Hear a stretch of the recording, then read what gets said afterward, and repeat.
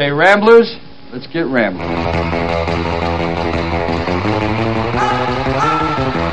Now, where it is now, everybody wants a piece of the market. Oh my God, that is funny! I don't remember asking you a thing. I'm funny how? I mean, funny like I'm a clown, I amuse you? With all due respect, what the are you talking about? Oh, I'm sorry. Did I break your concentration? What the is so funny about me? Tell me. Tell me what's funny. You represent the idiocy of today. I did not know that. English, motherfucker! Do you speak it? Are you listening to me? How's my together? Is my together? Nice personality combination, hostile and intolerant. So that's it then. No one else really knows anything. Going over Stack and Jacks. I'm Tom Howell. Eliani and Matt on the board over there today. S&P futures, well, get ready, up 61 points. NASDAQ futures up 246. We were up yesterday, and then we ended up down again. It was a very interesting day. A lot of intraday volatility, where if you were kind of set up for it, like we were, I won't say that that's what our intention was coming in. It just worked out that way. We ended up making like 3 trades that you normally make in 6 months, but you know what? When you buy low and you sell high, it's okay. Do we have Mr. Kevin? Yes, you do. How are you, bud?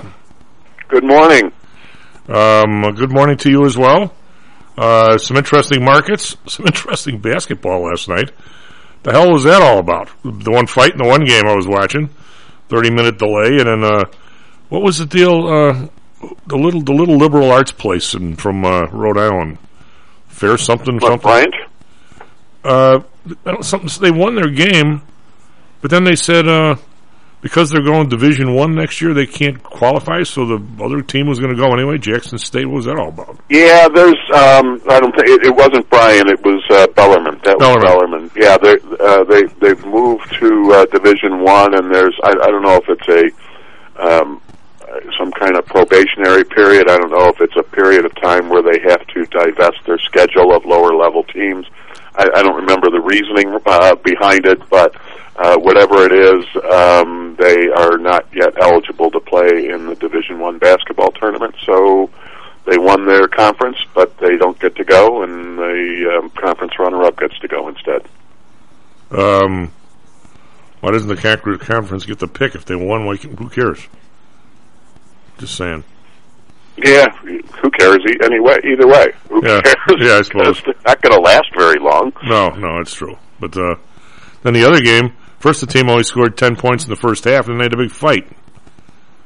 Well, if I'd be pissed off too if I only scored 10 points in the first half. Well, one of the teams was not only had a bunch of white players, right, but they had white uniforms in their entire fandom. It must have been kind of a home game for them, the kind of high school gym sort of thing. They're all wearing white shirts because it's just like the school. Well, they end up fighting these other guys that were not all white, and half the guys are wearing the hoodies that look like a race ride. What is this for some game of two teams that are? Plus, it was like a 30-point difference in the game. I'm like, what are you doing up in the stands? And so then they wing everybody out, and they put the teams in the locker room. There's all like 4 minutes left, and one team up like huge amounts. And then they get all kinds of police in there. After they boot everybody out, there was combat. It looked like they booted the one team's fans out. So everybody left was white in these white T-shirts. They weren't all white, but they were all wearing white T-shirts. And so they threw all the other people out, and then they get all the police there, and then they start again. Like, you just threw everybody out. Needed the police for down. Whatever. But it was interesting TV. Just saying. A lot of the games start tonight. DePaul plays tonight, I think, right? Yeah, I think the Big East starts tonight. The Big Ten tournament starts tonight. The ACC started last night. So yeah, this is fun stuff. I think conference tournaments, in a way, they're kind of dumb, but they are fun. Tournament sports is fun in general. Well, I think I'm not sort of big on them because all you do is more and more games for these kids. I mean, how many games are they up to, for God's sake? Between the the pre-tournament things where you go to Hawaii or someplace, and even though you play 5 games, you only count 1 because you could. Anyway, they do all kinds of crazy stuff to get kids to play more games than they're supposed to, right? But one thing I do think, Kevin, is there are sometimes there are teams that because of injuries or because they just happen to be growing or maybe they've got a lot of rookies or something, that there are teams that the last 10 games of the season are a lot different than they were the first 10, and at least they have one chance to sort of show it. And I don't mind that so much because college teams are not like a pro team. I mean, there can be huge accretion in basketball knowledge, and if you pay attention to your coach, you should be a hell of a lot better at the end of the year than you were in the beginning. And some teams do real well with that, and some don't. I think once in a while, there's a few teams a year that need to be rewarded like that.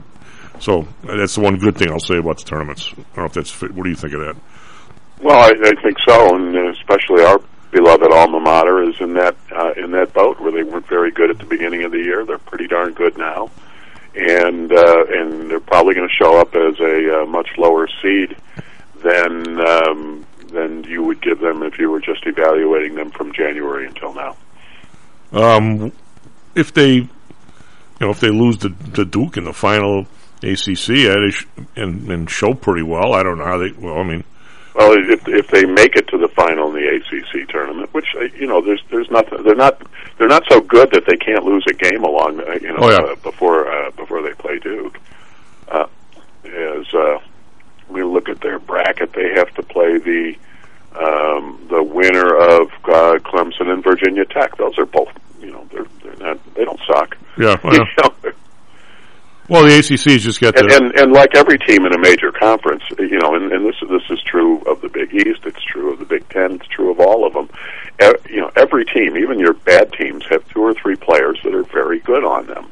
They may not be able to go 7 deep or 8 deep with good ball players like the top teams do, but when you have those 2 or 3 players, one of them can go off and have a big night any game and frustrate you, especially if you're not shooting well. Well, yeah, especially if it's a 3-point line, you can 3 times down 9 points. Yep. But so you run teams run into that kind of thing all the time, and that's the drama of single elimination basketball tournaments. Well, yeah, I'm just glad everybody's back in the stadiums, and all that stuff is seemingly behind us. Hopefully, it stays behind us. It looks more like the regular world. And again, we have a war going on. And the markets are nuts. Yesterday, we do. Yeah. Are they covering that on cable news? Oh God, they're trying. They're doing something. They're covering it 24 hours a day. Yeah. Well, then you've got all the stuff that was here before, all the inflation issues, all the Fed issues, all the economy issues. This one guy, Jeff Gundlach, who's on TV all the time, says inflation could hit 10% this year. Calls Fed's target laughable. The more you. We used to be, Carl and I and Russell used to be voices crying in the wilderness a year and a half ago. We're not anymore. I mean, anybody who's been around a while is saying, "What are you guys doing?" It's all Putin's fault. It's all Putin's fault. All of this inflation now is Putin's fault. That's what the president is saying. Oh yeah, and just like last time, it was the Arabs' fault, right? Well, no. Last time you have to go back. Which last time? The 73. 2008 was last time. Well, that was nothing like a 7 or 8 year inflation spiral like we're having now. We're going to have. 2008 was just a crisis. Yeah. Well, it's regarding the Arabs, the Wall Street Journal is reporting today that. The president tried to arrange a call with Saudis and the United Arab Emirates to ask them to increase their oil production, and neither one would take his call. Well, why would they've been trying to get the price up for ages? What makes you think they're not a co-conspirator? Well, they may or may not be, but their problem is they're pissed about what was going on earlier this year with the Houthis and a rebellion in the Emirates and the U.S. Not so much as saying anything, let alone doing anything. They're kind of pissed off about that policy. Plus, they're pissed off that the Biden administration is totally turning its back on the Abraham Accords and further negotiations with any of that stuff. And so they're giving him the middle finger now when he needs them. So now we are left to go. We always have the choice of increasing production in this country, but we don't want to do that. So now we're left to go begging to Venezuela, Iran, places like that. This is we anything but produce it at home, right? Well, remember those classes that maybe you should have gone to when you were like a sophomore. You got better as you got older. Now you never miss. See how you've evolved? Got stoned and I missed it. What can I say? If you would have recalled, in the short term, oil production is very inelastic, but in the long term, it's very elastic. So, you can't increase. You can't open up a new well tomorrow, but you sure can a year from now. And that's true, but you can shut them down pretty quickly. So when you cancel existing leases, all of a sudden if you were looking at roughly a straight line, maybe a slightly increasing slope, and all of a sudden you just cancel the leases, then that straight line takes a dip, and that's where we were before. And so we canceled leases that we had for federal lands, which was illegal and is in court, and then we also stopped doing the quarterly auction for new leases. So now we've gone a year without granting any new leases. So when you talk about the time lag between approval and production, we have just delayed that timeline from a steady stream of new drilling that down the line, however long it takes. I don't know if it's 3 months, 6 months. I don't know well enough how long, but for whatever that time period is, we would be having that now, and we're not, and now we're in a position where it's going. We're going to have this time lag just to get back to what we were, and my goodness, the president yesterday said, "Yeah, this is a myth. We drilled more oil." We drilled more oil in my first year than we did in my predecessor's first year. Well, duh. But how did you do versus your predecessor's third year and fourth year? Well, I think. The doublespeak is amazing. Well, sure it is, but I'll say this, as I maybe didn't have the right motives when I used to go talk to all these guys in the oil and gas industry, and actually. I think a couple of guys are both dead, but they're older dudes. When we first started PTI, we had a couple of guys who had been in the oil industry forever. And my brother Dan would talk to them more than I did. But it is a fascinating industry. And I'm going to say, Kevin, that on a scale of 1 to 10, you're way ahead of any of the other bumps, except for a couple of experts that bring on. They actually know what they're talking about.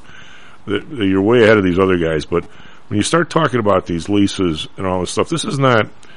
I would find it very hard to believe, but I could be wrong, that we actually canceled a lease with a working wellhead or several on it, where they had ability to take the oil out of there and bring it, because a lot of these leases are like forever, and people just get them. Nobody even knows the price. Nobody knows why. Because one of the guys was telling me that there was a lease in somewhere in Alaska, but it was. Somebody had leased it in 1956. There wasn't a road, there wasn't a pipeline, there wasn't a rail line anywhere near it. So these guys had it for like 20 years, and they said, screw it, they got rid of it, and they leased it to somebody else. Finally, somewhere in like the 90s, somebody just happened to build a road near it, and all of a sudden they drilled like one well, and then two. I mean, it is unless you know the area you're specifically talking about, like for some reporter to say, oh, we stopped leasing in this area. There may never have been a well there, Kevin.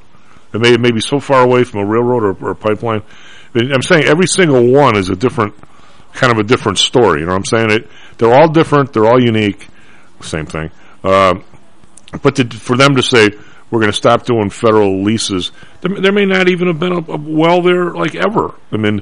But some of these people like to hoard all these leases. When you cancel them all, do you think that all of them had no well planned or in production or in the early stages of development?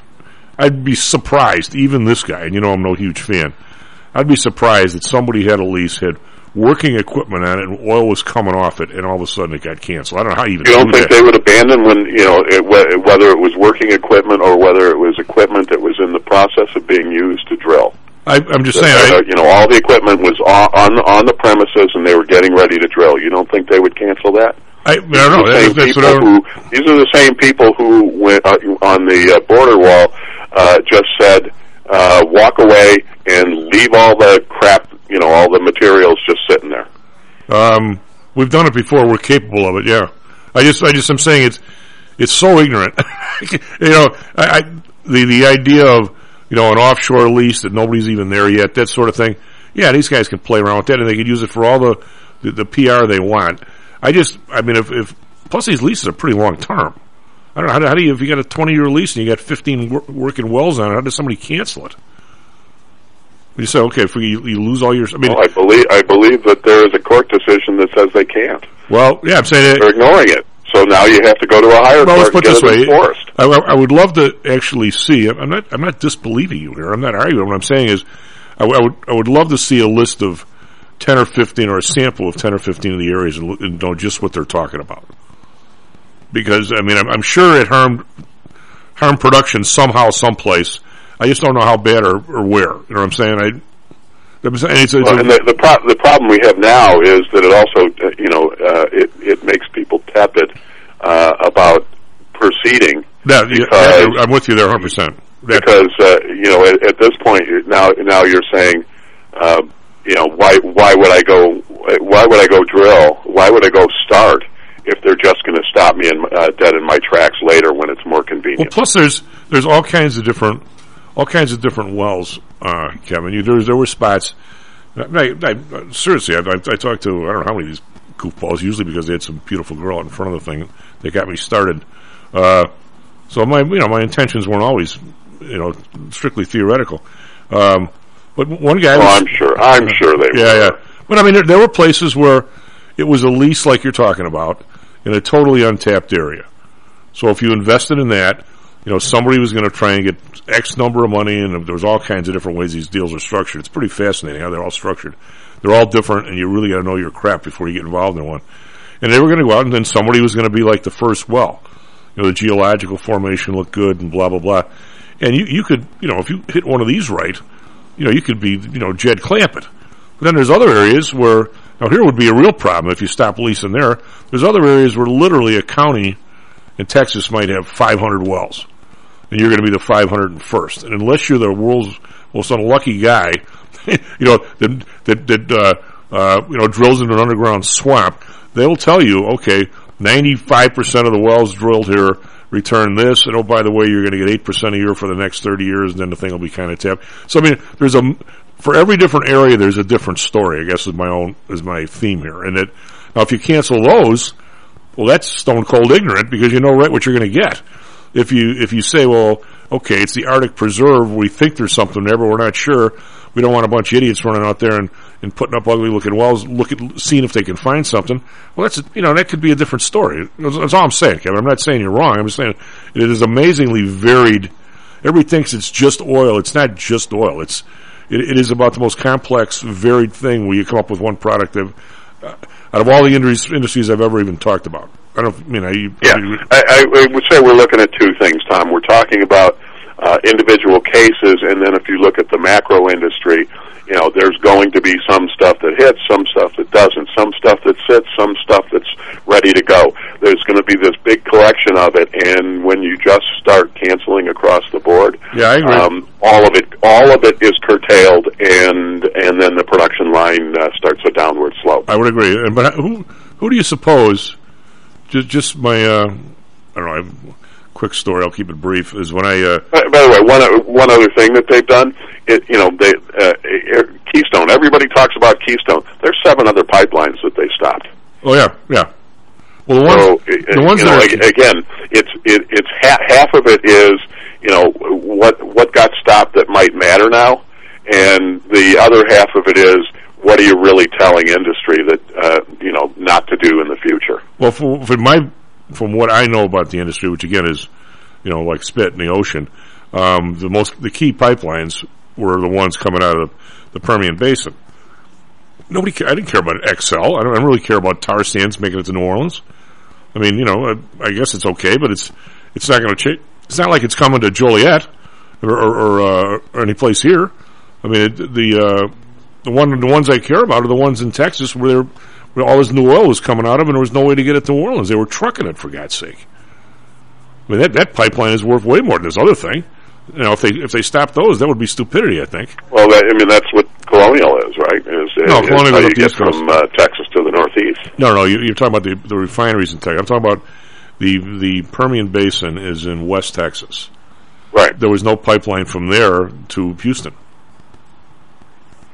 And so they were railing it and trucking it to the railhead and bringing it in rail. So that was what I'm looking to do here. What Kevin and I are both talking about, even though maybe he doesn't know he is. Sorry about that. Is we're talking about the difference between the price at the wellhead and the price at the refinery. Because if you give a quick example, if Kevin and I go out and buy a farm, could we ever even grow something? I don't know. We'd have to have somebody come in and show us how to do it. So say we grew all this corn. All right, and you say, well, corn's $8 a bushel. Well, it's not $8 a bushel in our farm. It's $8 a bushel at the at the place where you deliver it on the Illinois River. Okay, well, how the hell do we get it to the Illinois River? So I mean, at one point the Canadian tar sands, when oil got down to $25 a barrel, Kevin, I was thinking, I was reading, it's like $5 a barrel up there. First it's crap oil. First it's in Canada, right?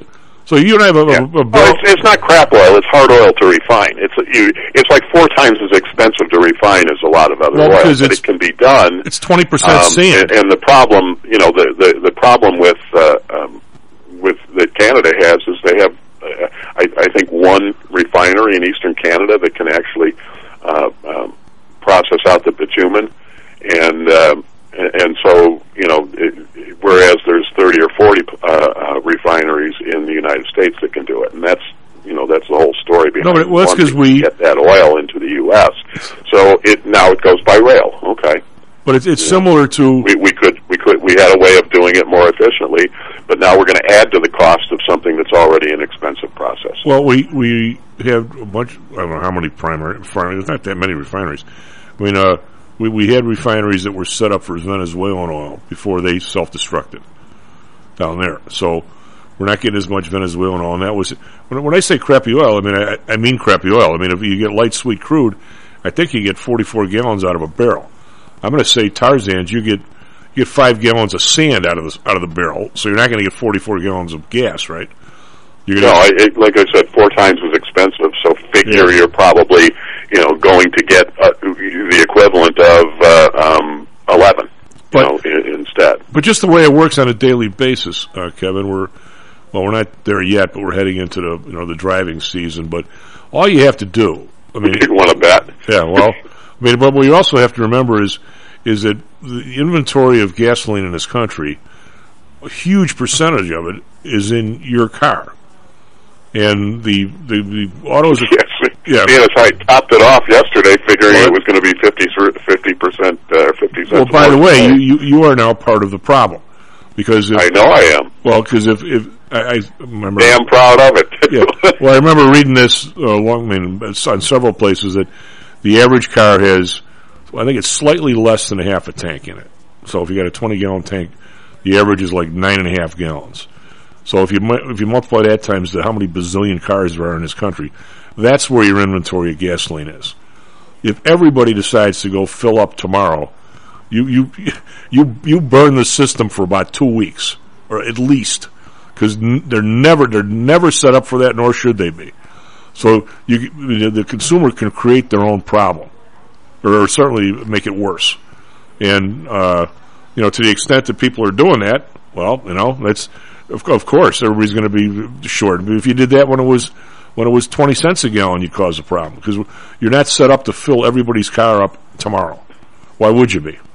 Because there's a certain amount that goes every day, and whatever. I'm just saying that if everybody panics, which I don't think people are doing actually, Kevin, they're just bitching like I am. No, I was just driving. I was driving home from my teaching a class at Notre Dame yesterday, and Costco's on the way, so I could get $3.99 gas still yesterday, and I knew it would be probably $4.25 there today and $4.50 everywhere else. Well, I got to $105, and I got tired of pumping, so I said, "Screw it!" And I only got 3/4 of a tank. Yeah, I only got 3/4 of a tank. I go, "Screw it! I'm only doing 105." I actually thought they used to stop at 100. No, they don't. Remember they used to stop at 100? Via a credit card? Yeah, I do remember that. So they don't anymore. Yeah. Anyway, you must have the big shooter credit card that won't stop you. Yeah, I got the big shooter. SP Futures up 69, NASDAQ Futures up 276. A rally, good. We'll be right back, Stocks and Jacks. How much confidence do you have that your investments will make you wealthy?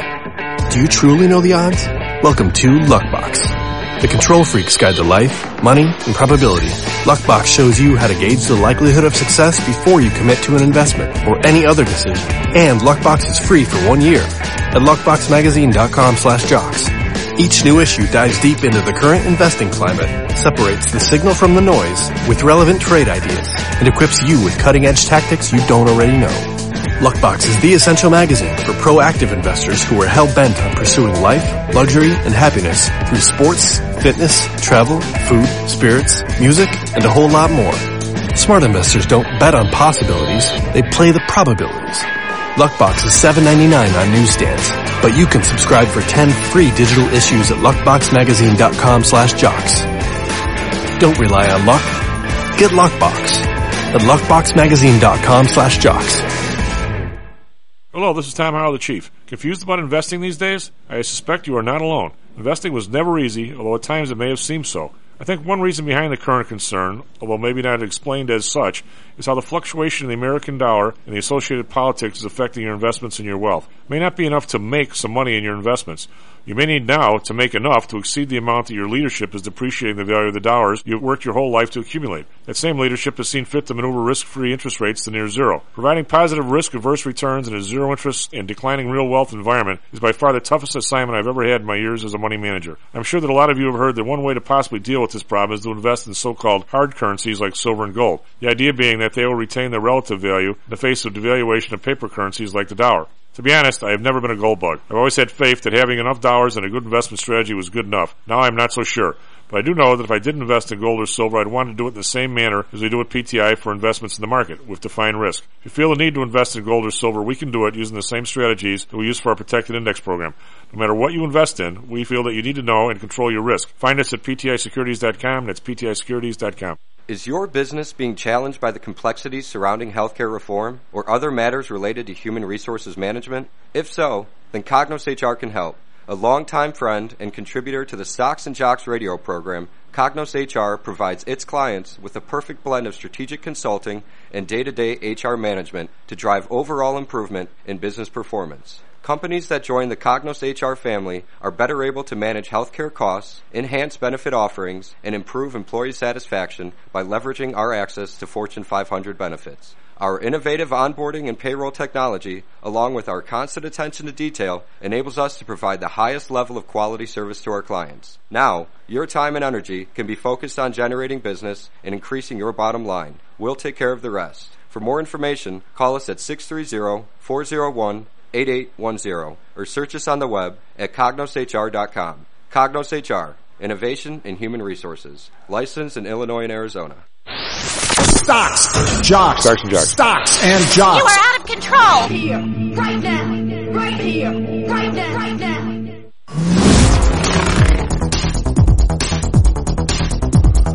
Hello and welcome back to Stocks and Jocks. I'm Tom. We got Eliani and Matt Byrne in the other room, sharing on the board. Matt is, I'd say he's accomplished at this point. Wouldn't you say, Eliani? Oh yeah, he's improving every day. By the way, I'll tell everybody, you did a terrific job. He wants to learn, and you did it for somebody who hasn't been here that long. I'd say you did a spectacular job training. So thank you. Thank you. Although you did look like the mother hen a few times, over the poor guy.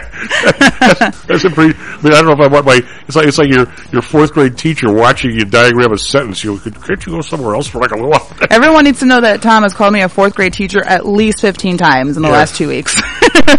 Well, that's not a bad thing. It's a great calling, Thank you very much. I actually used to teach. It doesn't surprise me because you slid right into the role, shall we say? SP Futures up. Well, how much you got to teach for your bands and stuff? You're always telling those guys how you want things done, right? Well, I'm also their manager, so. Well, it makes it easier. Maybe. SP Futures up 68, NASDAQ Futures up 275. We actually got ourselves kind of long here, so I'm somewhat happy about this whole mess. We'll see if we actually finish the day here. That's been the problem. It's not how you start, it's how you finish, as they say. The Dow Futures up 503. Over in Asia, we've got still no rally here, though. Nikkei down 73, not very much, 0.3%. Shanghai down 37, that's a full 1%. Hang Seng down 138, it's 0.7%. Not sure why that is, because everybody else is, the DAX up 616, that's almost 5%. Now, they've been way down, but still, it's a hell of a bounce. FTSE up 107, 1.5%. CAC around up 271, that's 4.6. Just a wave review yesterday. After being up most of the day, up and down most of the day, the Dow finished down 184, S&P's down 30, NASDAQ down 35. It doesn't seem like a lot, but after the day before, everybody assumed we were going to have a little pop yesterday, and we did not. So everybody was pretty disappointed last night. That was long, for sure. U.S. 10-year, we're back up to 1.91, so that's up 4 basis points. The bond back up to positive 0.17 after a brief bout under zero earlier in the week, maybe last Friday. Japan up 1 basis point to 0.17. We've got oil actually going the other way, down 389. Haven't seen that in a while. 119.81, so that's what's kind of causing this, I think. Brent down 348, 124.50. Natural gas down 4 cents, 448, and RBOB down 8 cents to 359. We've got gold down $19, but still over 2024. Silver down 15 cents, 26.74. Copper down 7 cents, 463. And we've got crypto up 3,800, back up to 42,435. That's 10%. That's a huge move. So Biden announced some kind of an executive order on cryptocurrencies. Why the government doesn't just stay out of these things, I have no idea, but they got to be involved everywhere, it appears. What do you guys got for us, Trevi Weather Sports? Good morning, you guys. Currently 6:36 a.m. on March 9th. Let's start with sports. In the NBA, the Suns beat Magic last night, 102-99. Bulls will be playing the Pistons tonight, so look forward to that. In hockey, Coyotes beat Red Wings last night. Destroyed the Red Wings last night, 9-2. And Blackhawks absolutely annihilated the Ducks last night, 8-3. In college basketball, we have Arizona State playing Stanford today at 2 o'clock, and DePaul will be playing St. John's tonight at 6 o'clock. Weather this morning in Chicago, partly cloudy, 35 with a high of 40 and a low of 23. In Phoenix, incredibly sunny, 43 with a high of 72, my God, and a low of 43. Traffic this morning, we have traffic eastbound on the Eisenhower between the 294 North Tri-State Ramp in Austin. Traffic eastbound on 294 between Willow and the 90 West Ramp, partially due to a semi-truck fire at Westlake Avenue. We have traffic eastbound on the Kennedy Expressway between the 294 North Tri-State Ramp in Lawrence. Traffic eastbound on the Edens between West North Avenue and South Union. Intermittent traffic westbound on the Edens between 130th and South Lafayette, picking up at 51st, and that traffic will continue on to West Ontario. We have traffic northbound on the Stevenson Expressway between the I-20 connector and South Kedzie. Traffic Lakeshore Drive northbound between East 18th Street and East Grand. And lastly, we have traffic southbound on Lakeshore Drive between Lower Randolph and East McFetteridge. And that's all I have for you, Chief. Back to you. I'm reading here this thing on cryptocurrencies that the executive group came out. The United States must maintain technological leadership in this rapidly growing space, supporting innovation while mitigating the risks for consumers, businesses, and broader financial system, and the climate. What the hell does that mean, Kevin? It means nothing. Written by, I don't know, Chauncey Gardner. Somebody. I mean, it's these things are worth zero. They are a fake stock. They're not a currency. What exactly, other than taxing them and making sure nobody is a crook on them, I don't see how the hell we were even involved, Kevin.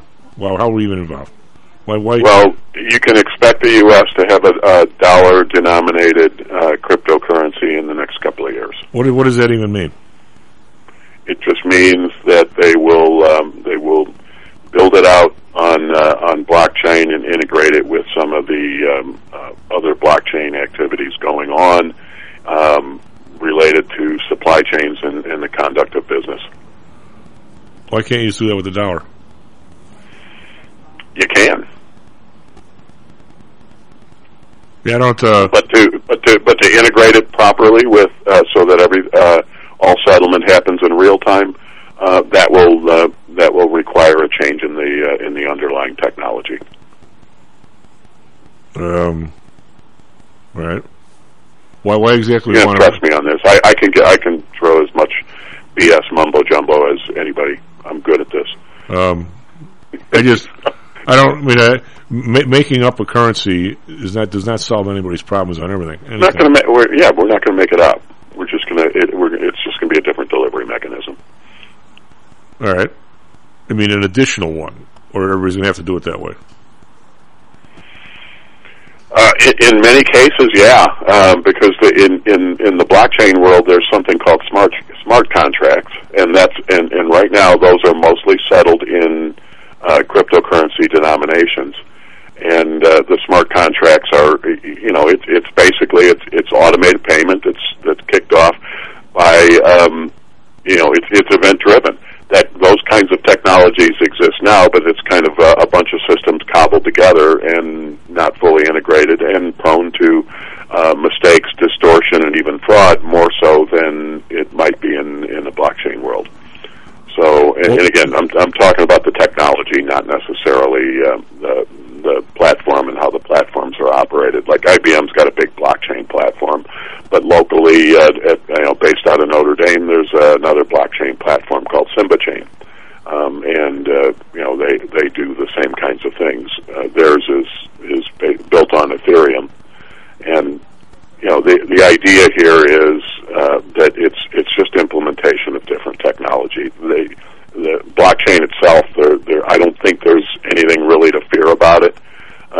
But cryptocurrencies that are not backed by the full faith and credit of a government, that's a different issue. That would be, I would tread very lightly in that area. Well, as you start to get these things, the thing you don't want, Kevin, I don't think you ever want, and we can see it in a lot of stocks right now. You saw it in Fannie and Freddie that were sort of guaranteed.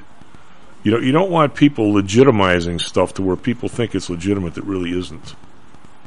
I mean, this whole idea of, I don't know the other ones. I'll admit it, but the Bitcoin,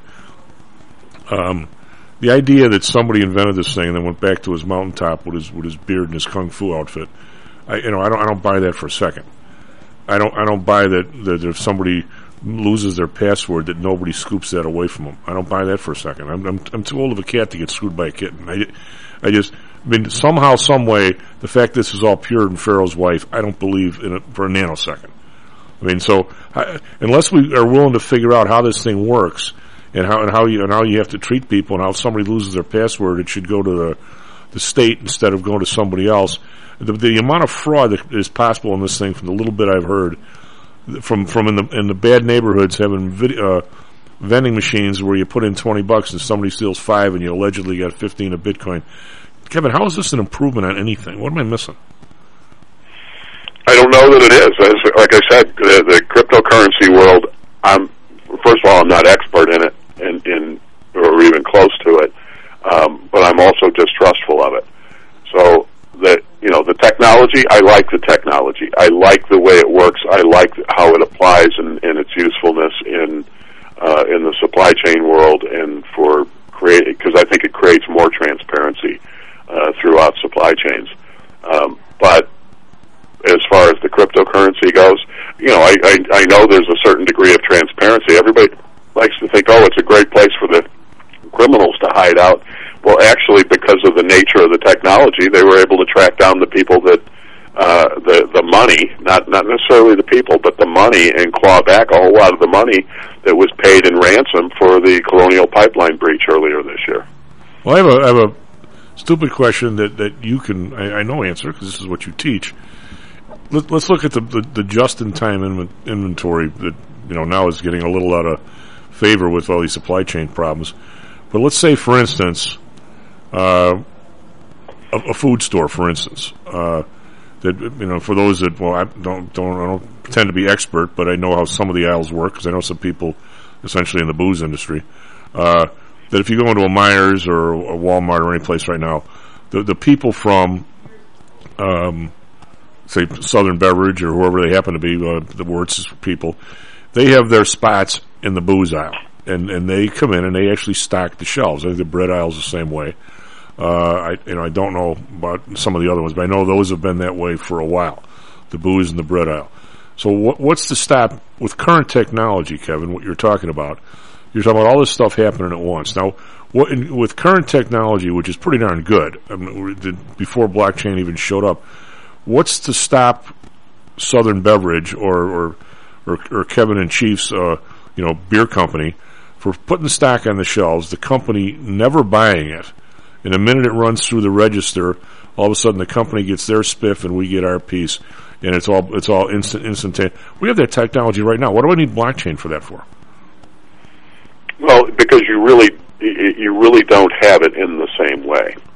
But I could. What you have is that it then kicks off some transactions, and it sends those maybe to a credit card processor, who then sends it to a bank for authorization or a card issuer for authorization, and then it stores some data, and then when you actually complete the transaction, it sends that, and each bank has its own separate system and so on, and its own databases and its own pieces. In blockchain, everybody has the same ledger. It's a shared ledger. Everybody gets their own copy of it to manage. You can't alter past data, because as soon as you do, you invalidate the copy of the ledger.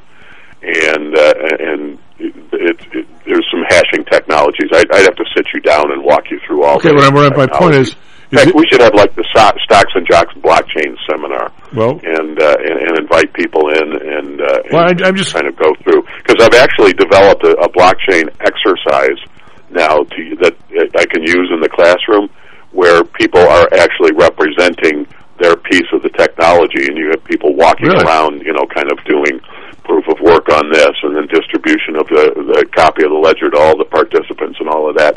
And I designed it around a pill dispenser. So think of if you have the pill dispenser that has the Monday, the Tuesday, the Wednesday, where you get the pills. Well, I got these giant ones. They're like 9 inches long, and they have big pockets in there. And then that's your ledger, and every pocket in there is a block. And so when you put, if you want to do the coffee supply chain, you put some coffee beans in the first one, because that represents the grower's data, and then that data gets to has to be validated by the blockchain platform, and then it's distributed to all of the other people, and you actually have people walking around the room saying, okay, here's your, and it mimics how the technology actually works, and I think it gives people a pretty good grip on it. Well, I have to copyright this. Well, I'd love to learn that, but I know where this, in its infancy, where this all started was the different lines on the side of a railroad car that allowed the camera to see them, so people knew where the hell the railroad cars were, because railroad cars used to get lost all over the place, and finding them was a big deal. But that technology has got to be 60 years old, Kevin. But I'm saying, why, if we're going to have a quiz on this one, suppose we come up with a new booze, Eliani's Rub of the Brush. Where did the Rub of the Brush brand come from? Remember the movie? No. The Westerner, remember? Walter Brennan, Rub of the Brush. Didn't see it. No, I don't think I ever saw it. Oh, God, it's a classic. Gary Cooper? God, it's a classic. And Judge Roy Bean. Anyway, why can't, if Myers says to us, we don't want to sell this crap, we say, look, put this on the shelf, $65 every time, every bottle's got its, whatever what do they call the different lines on it, the scanning system. Every time one of these bottles sells, you get 15, we get 50. And Myers goes, okay. And all of a sudden we run this advertising campaign, and every time one of those, I don't see, why is that technology not there today? I know it is. It is, but it's all done by transmission with separate databases out of the control of one another, and that have the ability to be altered either intentionally or by mistake. Okay. But I'm saying, if there was such a demand for it... And tracing it backwards to find out what happened is a major pain in the butt and takes days or weeks. If you have to investigate backwards.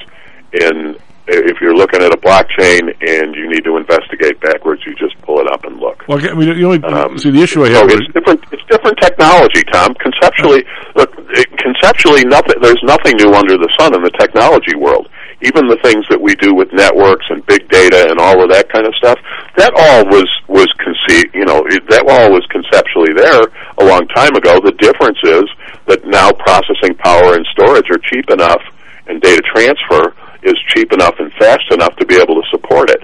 So you just get into a different, better world of technology. Not a better world in general, but a better technology platform for it. And that's really all it is. And when you get right down to it, it's just implementation of what we already have in a much different, more better and more efficient way. And the example I like to use of why it's useful and why that backward transparency is useful, there's a couple. One is it's used extensively now in the diamond trade because there were so many illegally mined diamonds and so much blood diamonds that now you have an inalterable ledger where you can trace diamonds back to the source and be sure that they are legally mined, that they are legally imported, and so on. And so if you are in the business, if you are in the jewelry business, that's important to you as, assuming that you're an upfront and honest company. But in addition to that, you could take the example of a few years ago. If you remember, we had to pull all the romaine lettuce off of the shelves in every store everywhere in the United States because there was a contamination outbreak and nobody knew where it started or ended. Now, and Walmart is a big pioneer in this, has pushed, they would be able to say if there were a similar outbreak now, because they pushed so many of their suppliers into blockchain, they would be able to identify the source of the contamination, whether it was the grower, whether it was a distribution warehouse, a trucking company, or whatever, that they'd be able to trace it to the source and just pull that lettuce off the shelves and not make a total loss. Actually, Kevin, that was, boy, here I am arguing about technology. Talk about it's like me arguing football with Johnny Unitas. I guess here's I have trouble, as you know, always conceptualizing what I'm thinking. Unfortunately, what I don't want, I don't want the mush guy leading the dog train. In other words, if there was a demand for this right now, for me to, sell my stuff by the bottle and do that, the capability is there. What you're talking about with the contamination, that actually started in the cranberry contamination when Kennedy and Nixon were running, and people couldn't figure out the difference between the Washington cranberries and the Wisconsin cranberries, and that's when the first different stripes on the bags came out, so you could figure out what state they came from. So this has been somewhat ongoing. But the thing, you look at this as a beautiful way to do something easier and better. Which, by the way, I'm learning from you, and thank you. What I don't want to have happen is for somebody to say, "I've got this new technology. You need to give up all your cash." Wait a minute. Where did the demand for that come? That you have to see everything I do? Just because the technology is there, I may not want it, Kevin. No argument there, Tom. And in fact, I'm a person who has not given up the cash. So,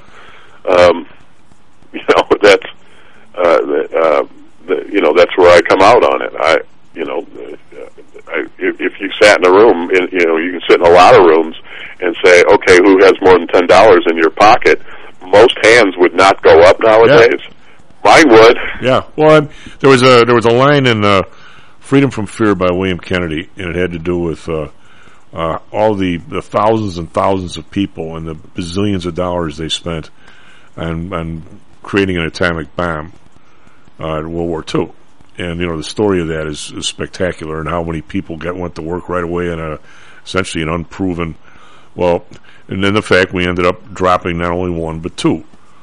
Whether or not it was a good idea, bad idea, I'm going to say Truman knew what he was doing. Shorten the war, blah blah blah.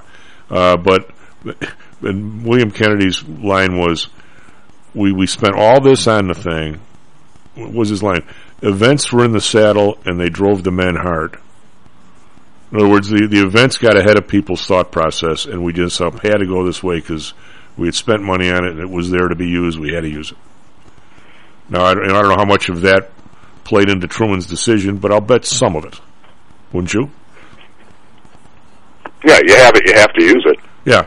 So, I don't want increase of technology just because somebody dreamed it up. all of a sudden I don't have any freedom. I mean, wait a minute. One has nothing to do with the other, Mr. Techo Geek. You know? Yeah, I think for the most part, when it comes to this technology, what's really happening is it's become available. It was up and running for cryptocurrencies, and other people realized from an operational standpoint that it had some additional applications that might be beneficial. I guess before we'll shift to another subject, but it's the because you're right. I mean, there's a whole. You're right that there is a whole lot of this kind of process that can happen now. The difference is it's just clunkier and it's harder to deal with, and every time one side makes a change, everybody else has to make changes too, and so on, and that all goes away. This is right now because it's such a different database technology, and we've actually been moving in that direction with database technology in general anyway. So this is just a kind of a next step in the evolution of the technology itself. Well, I'm just saying, to go back to my booze, so I always got to bring it down to booze or gambling, right? I don't know what that says about me. But if there was, I mean, right now, I don't know, is Myers perfectly happy buying the case of Rub of the Brush from Judge and Dolph or whoever the hell they are, and doing it that way, or are they dying to do it by the bottle? I don't know. But I say, if there's no demand for it, I don't want it to be forced down people's throats. You know what I'm saying? If they were to say, boy, if I could just do this by bottle, my inventory would be so much better, I think we'd already be there. You know what I'm saying? I don't think there's a demand for it. Yeah, I don't think anybody is looking to track anything down to the. Well, I mean, you might track it down to the level of the bottle, but just strictly based on what pallet it was sitting on, what truck delivered it, and so on. But and you know that by bottle. But in general, no, I don't think anybody is trying to take it to that level. Well, pretty soon we might be putting a number on the gallon of the gas if it gets much higher. Yeah. Well, first of all, it's going to have to come in a fancier container to justify the price. Yeah. Sort of like an iPhone. You put it in a really, really nice box, and then you can justify how much you charge for it. Well, how do you, I mean, the idea, Kevin, that all this stuff is coming together at once is, with the Fed stuff and with the inflation and people, I am, if you listen to me, we're Wednesday this week, the more I look around, the more I talk to people, especially with this gas doing what it's doing, I don't see the risk of people, and plus the stock market. How much is the stock market taken out of? By the way, it's something like 11% of the people own 89% of the stock market or something. But what kind of a hit have they taken in the last 2 weeks, 3 weeks, 6 weeks? I mean, we've got lessening wealth because stocks are going down. We've got prices going up through the nose. We don't salaries. I don't know. Are they going up to this extent? We'll find out. Last week the hourly already no. I don't care. The number is going to come out, but no. Yeah, I mean, in fact, real wages have just taken a bath over the last 6 months. I don't think I've ever seen in my lifetime. Like I wasn't counting it up when I was younger. I don't think I've seen a bigger hit to individual monetary, whatever you want to call it. Independence or whatever in the last 8 weeks. They're not seeing in the last 8 weeks. I mean, this is brutal for people that don't have all of a sudden now another $30-$40 in their day. And I don't care who you are, Kevin. I mean, and did you see our transportation secretary the other day got up and said, "Hey, just if the gas prices are too high, just buy an electric car." Yeah. Does he have any idea how much those cost and how much the average person can't afford them? Well, even in my Suburban, okay, and I'll admit I get 13 miles to the gallon, I think. And I don't, say I drive. I'm not going to do the math. We don't have much time, but if I drive 1,000 miles a month, which is normal, I mean the increase, it would cost me if I went out and bought a new Suburban, which is like $100,000. The tax on that thing is going to be I'm not going to spend. Total on gasoline, I'm not going to spend the tax for 3 years. I mean, who's kidding who? I mean, who's kidding who? Well, here's the other thing: is Buttigieg is saying, yeah, because the fuel is free for the fuel is free for your electric car. First of all, no, it isn't. No, it isn't. And second of all, is Does anybody think that as electric cars become more popular and we stop collecting gas taxes on them, that they're not going to institute a tax on electric cars? Oh, I know. It's just these how we get these people in office, I have no idea. Anyway, that's another story. Kevin, I give him, actually, so I retract and I'll give him the Chauncey Gardner Award for, his deep thoughts. Well, let's talk about some basketball more on Friday unless the world goes even crazier. S&P futures up 77 now. NASDAQ futures up 314. I'm loving this rally. A lot of my clients are too. I just hope it lasts. We'll be right back. Mr. Russell Rhodes. This self-directed trading is a lonely job. Online trading is not as easy as point and click. No, it's not. Everyone, even professionals, need to share ideas and think out loud every now and then. That's what I like about PTI Pro Direct. Their staff of former option floor traders really helps me choose the right strategy for trading option volatility and plan the time decay for my covered writing program. Yep, nothing can replace years of trading experience to stop you from making that dumb trade and for saving a few bucks. We've all been there and done that. Yeah, I have access to all that great trading advice and experience for just a penny a share for stocks, $1 for equity options, and $1 minimum a trade. Our clients at PTI Pro Direct can call when they need a little help on a trade or just to talk about the market in general. We trade every day. We love this stuff. That's what I like most about PTI Pro Direct. Cheap prices, along with great advice from real floor traders. It's the best of both worlds. Tell your friends. That's PTIProDirect.com, PTIProDirect.com. Are you one of the millions of people who suffer with pain? Do you wake up in the morning with stiffness in the lower back or neck? Why are you using medication to cover up the symptoms without treating the actual cause? Painkillers, muscle relaxants, and anti-inflammatories are not the answer. At ChiroMed, physicians are trained to detect the cause of your symptoms and to correct the underlying problem. If you're ready to listen to common sense and do what it takes to make changes in your body that can affect your health for the rest of your life, give ChiroMed a call and set up a complimentary consultation. They are located in Orland Park and can be reached at 708-403-2727. 20,000 patients over 22 years have been treated at ChiroMed, and over 90% of them have had positive results without medication or expensive surgery. Isn't it time you did something good for your body too? Give ChiroMed a call, 708-403-2727. That's 708-403-2727. Let's get you pain-free and living again.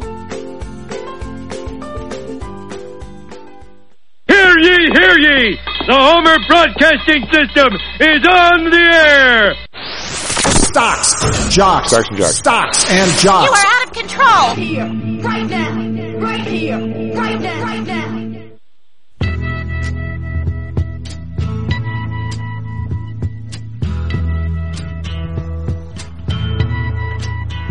Hello, welcome back to Stocks and Jocks. I'm Tom Howell.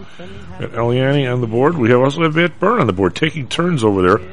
Making that old clunker board work. Does it take two of you now to make sure all the stuff slides? We don't want to slide so much anymore, does it? Just saying. We have Mr. Russell. Did you get the new board? Did you get the new board? No, and I talk about too slow. You snooze, you lose. We're trying to figure out one just like it. Well, of course, I find one, and it's it looks just like it, but I'm thinking, wait a minute, it's too cheap. I know I paid more for it 12 years ago. That can't be the right one. Turns out there's two exact same models. One's a broadcast board and one's just a regular old board. So we need the broadcast board. So of course we find one. I said, I wonder. I look at a place. I'll see if I can get one used. And of course there's a guy who's got one. It looks like it's a week old. It's like half price. So I go, is this thing still available? No. So there went that one. But anyway, it's we're going to get it all figured out because I think we got better things ahead. I think we're going to have a morning show pretty soon on a real station, so that'll be nice. I know. So how are you? What's going on? Have you figured this out? I'm good. Well, first off, you guys were talking oil, and I know you don't check your email during the program, but I sent you a little chart that I made while you guys were talking oil. And turns out we're down from the peak oil production was about a month before COVID kicked in. Yep. That's what I'm looking at. And, I think it's about 13 million barrels a day. I'm looking at the chart right now. We're at about 11.5 million barrels a day now. So if the economy is back where it was, if employment's back where it was, oil production should be right back where it was before the pandemic kicked in. So just because oil production is higher was higher the first, and you discounted this one, but it was higher when Biden took office versus the last, the end of Trump's period or the beginning of Trump's period. It's not telling you the full story there at all. It's complete manipulation of the numbers. Oh, well, absolutely. I mean, I think, I can't ever remember Jen something, the press secretary.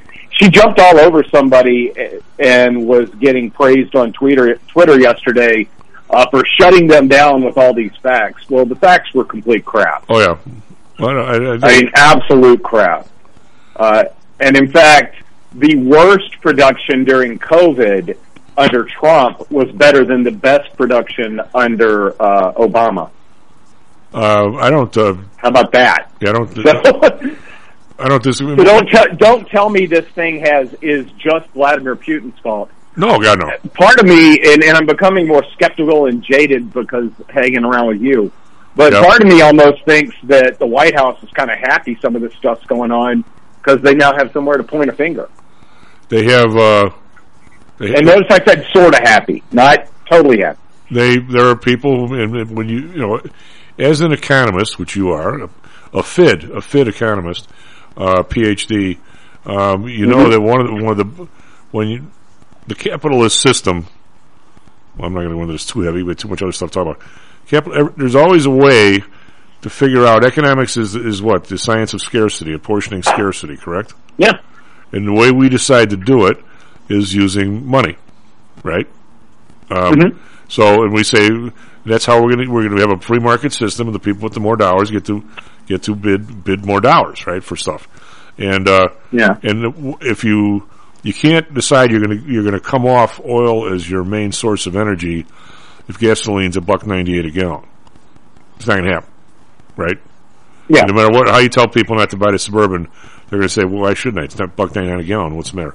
And so there I'm sure are closet, maybe not even closet, people that are absolutely giddy that all of a sudden gas is $4.50 a gallon or $5 or whatever the hell you are. Because they think it's going to change our behavior. Yeah, it's going to change our behavior. And now the question is, how contrived is that? I mean, there still are people that are caught with having to do services. I mean, cab drivers. I mean, you name it, all from the top truck drivers. You've just, I won't say doubled, but you've probably driven one of their biggest costs up 70%.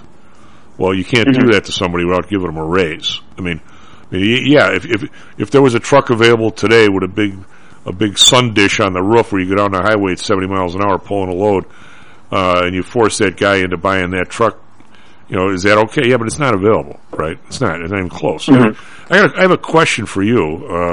I'm looking here on the Baker Hughes oil rig count. We were in December 19, we were 800, and we dropped down to like 2 something when oil got way low, and now we're back up to over 600.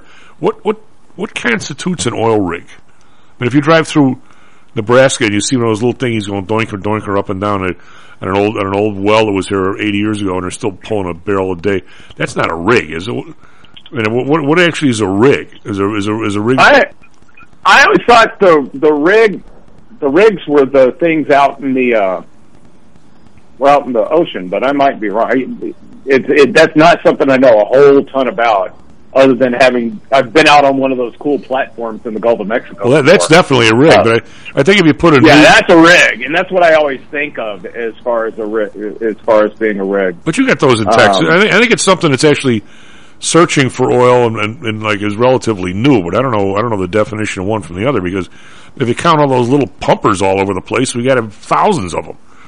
Yeah, and I know when they put that together, it's a combination of U.S. and Canada rigs, because I did cover Baker Hughes for a while, long time ago. And if it's Canada, I don't think Canada does a lot of offshore drilling. So it's probably, each of those little rigs that are pumping away, and they just have some that they turn off and some that they turn on based on how much demand they're seeing. 2 years ago, March, April, that time period, there wasn't a whole lot of demand. We weren't driving it. You were driving, but most of us weren't driving anywhere. Well, here you go. Oil, gas, and miscellaneous rotary rigs. All right, so out of the 586 that were end of 2021, we're up way past that now. Mm-hmm. But it looks like around 480 are oil, maybe 20 are gas, and like 1 or 2 or whatever miscellaneous are. So I don't know what all those things are. So anyway, so that's where that all is. But we're definitely creeping up. Turn on more rigs. And I do know the economics behind this. I know that it is very costly to turn them on and turn them off as well. So you don't want to believe you're not going to flip one of these things on for 2 months to help get the price down and then have to turn it back off. Plus, I think, Russell, we had a guess on when these are all going down back in the 20s there, when the prices. Mm-hmm. I think we had a guest on that said if you take one offline, more often than not, you're selling it to somebody overseas. It's gone. Yeah, if you can scrap it and send it, or it can be disassembled and reused somewhere else. Yeah, it gets moved around. Well, now does that mean that? In fact, I think part of the Baker Hughes thing, or at least when I would track the offshore, there would be a number that you could see how many might be down for short-term maintenance and how many may be down to be moved from one place to another. Well, what is that? I mean, neither one of us are into giving stock advice. A, we don't want to, and B, we're not supposed to. But the guys that, I mean, obviously you're going to get some questions, and our Schlumberger, Halliburton, Baker Hughes, all of a sudden this big bite, because they've been the part that goes over to Fed's last forever. I mean, Schlumberger was $70 when he get down to like 25, and it's still barely out of the 30s, I think. But here you got Baker Hughes. If you go back 1 year timeline, again, I mean, we're not doing any sort of a 1 year, or I'll use a max here. Well, if you go back 1 year, I mean, I think got down to $10, January of 20, and now it's just scalded up to $37.50. But if you go back, it's been, in 18 it was $42.50. I mean, I don't know how do you even value these things after? I mean, I'd be hard pressed to say after the run up from $12.50, I'm going to say I wish I was in it at $12.50. I don't, but I don't know if I pile in here at 35. I mean, do you? I mean, how high are these things going to go? I don't have. I would take a look at. I would try to figure out what the stable cash flows would be from the company and what that's worth going out the next 3 or 4 years to figure out a price to buy the stock. I mean, right now, I wouldn't. I mean, just the arbitrary 35 number. That I'd have to do a lot more digging on that. Well, because if what I would want to do is I would want to know, how many of these rigs do they think are just going to keep pumping oil for more than a couple of months, which is probably most of them. Because, like I said, they don't really like to put these things online if they're afraid they're going to have to take them back down. And I think that's why we haven't gotten back to the same rig count number that we had before. In February of 2020. Well, I've got Schlumberger down to... The economy's back or is above where it was in February 2020. It takes energy to run the economy, and the energy production is not keeping up with it. So, of course, energy, however we consume it. My one-bedroom apartment in Indiana, you know what my electric bill was? And I'm only here 12 days a month. It was $150. I'm going to say that I think a neighbor is running an extension cord and Bitcoin mining off of my stuff.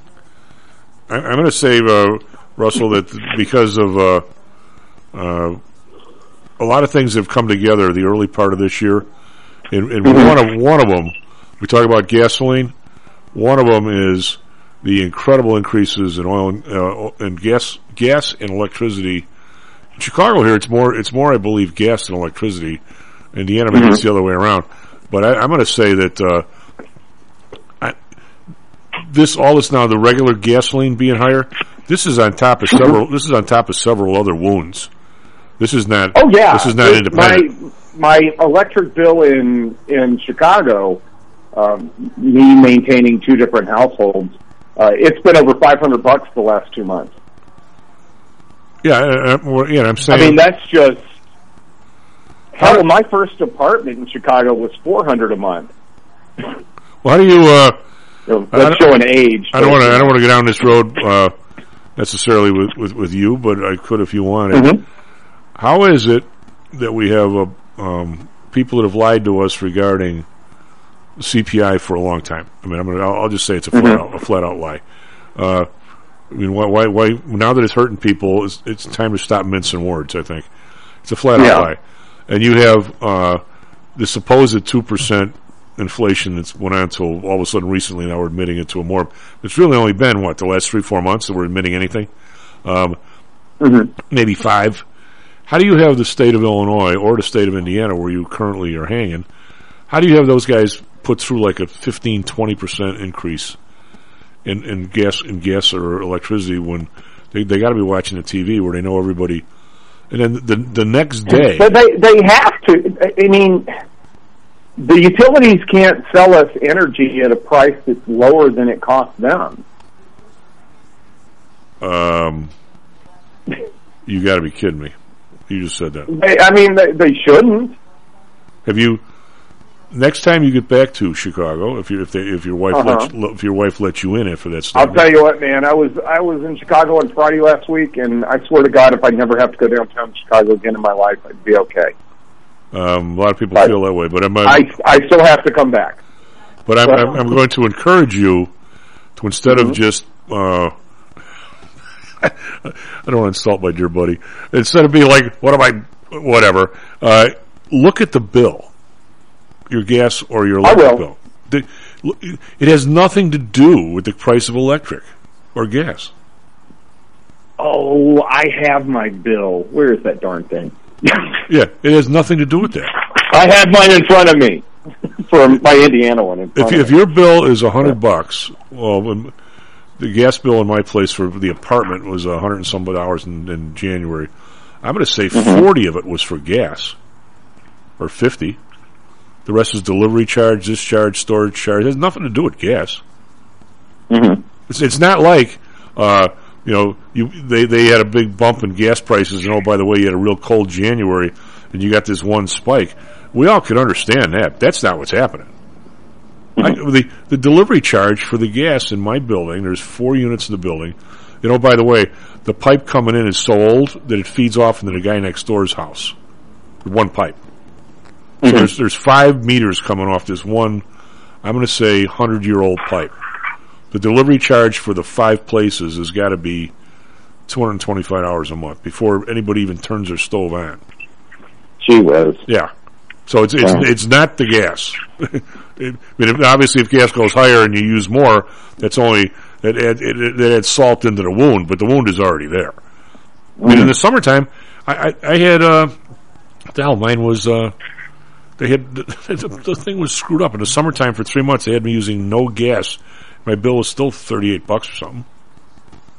Yeah, but mine here. You got me looking at the bill now. If I shut everything down, I think the minimum is $17 plus tax. That's your electric bill in Indiana. The monthly connection charge starts at $17, and this is just electric. Yeah, gas is worse. And you're in an apartment, right? I'm like in a high-rise apartment where I don't have the heat or anything on when I'm. All right, so if there's 100 units in there, every one of you is paying a $17 bill for a connection. You got one pipe to the street that's going to be there for the next 100 years. Oh, this building's 160 years old. Yeah. It was built in the 1860s. It's like the oldest mid-rise building in Indiana.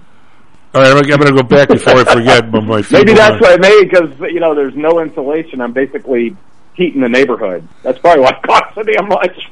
Well, I'm gonna go with you talked about you think the economy is way better than it was before COVID. All right, so Well, I think we're back where we were. Okay, I know. I'm just asking a question, Mr. I didn't say a whole lot better. I said I think we're back where we're pretty much back to where we were. Okay, in March, on a lot of metrics. Okay, in March of 2020, which as I recall, the night before St. Patrick's Day, I went to my 3 favorite adult emporiums and a last drink because I knew everything was closing the next day.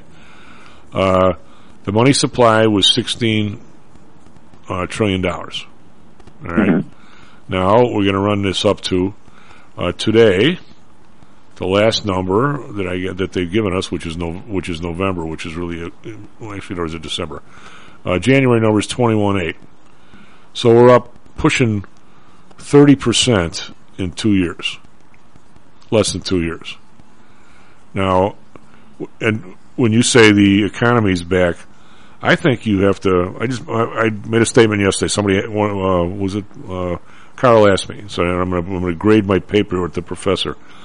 I'm going to say that over 50% of the economy never came out of the 2008 recession, and anybody who has to pay their own hospitalization never came out of the 2008 recession. And I'm going to say right now we have been in a recession, a real one, for a solid year to two. Partially COVID, but partially, I think all the numbers you see need to be discounted by 25 to 30% because of the extra money in the system in terms of getting real dollars. How far off am I, Professor? Oh yeah. What did you say? 15 to 20% or 25%? I'm thinking it's almost. I could still go with that as well. No, the number. No, I think in real terms, all of us are able to do a lot less than we used to be able to do. Isn't that the definition of a recession? Yep. I don't disagree with that in the least. But as far as nominal economic activity, it's and don't take the real part into it. If anything, what you just said makes that oil production number even worse. Yep. Well, there's no inflation on the rig it count. Just makes it even worse, and I just absolutely cringe when I think it's just the worst kept secret in the world. The government is just trying to get us to switch to electric cars. But I was in London back in the fall, and they had a huge gas shortage. We talked about this when I was there, and my Uber guy, who drove an electric car, said, "Oh yeah," he said the politicians don't even deny it. They're happy with the shortage of gas over here because it's going to push renewable cars that are thought of being run on renewable energy, which is total crap in its own right. But yeah, they're copying it here. I just think the problem is trying to copy that and just economically force us into electric vehicles doesn't work in a country like the United States, where I don't know what percentage, but a large percentage of people need a car to get to work. Chicago is an anomaly. I can live in the suburbs and I can walk to a train, and I can take the subway to my office and all those my Chicago office and all those things. When I grew up in Memphis, there was the day after I turned 16, my parents were thrilled that I had a car because I couldn't get anywhere without a car. Oh yeah, they'd have to take you everywhere. Yeah, and it's the same thing down here in Indiana. It's the same. There's the public transportation is unique to the coasts where all the people that make decisions for us live, and Chicago, which I count Chicago as being on the coast, even though it's physically not. Well, the one place that had an amazing streetcar system and tore it all up was stupid L.A. They had the best system in the country. It wasn't just L.A. A bunch of them. Memphis had a great streetcar system when my dad was growing up, and they ripped it up too because General Motors gave them money to switch over to buses. Right. There was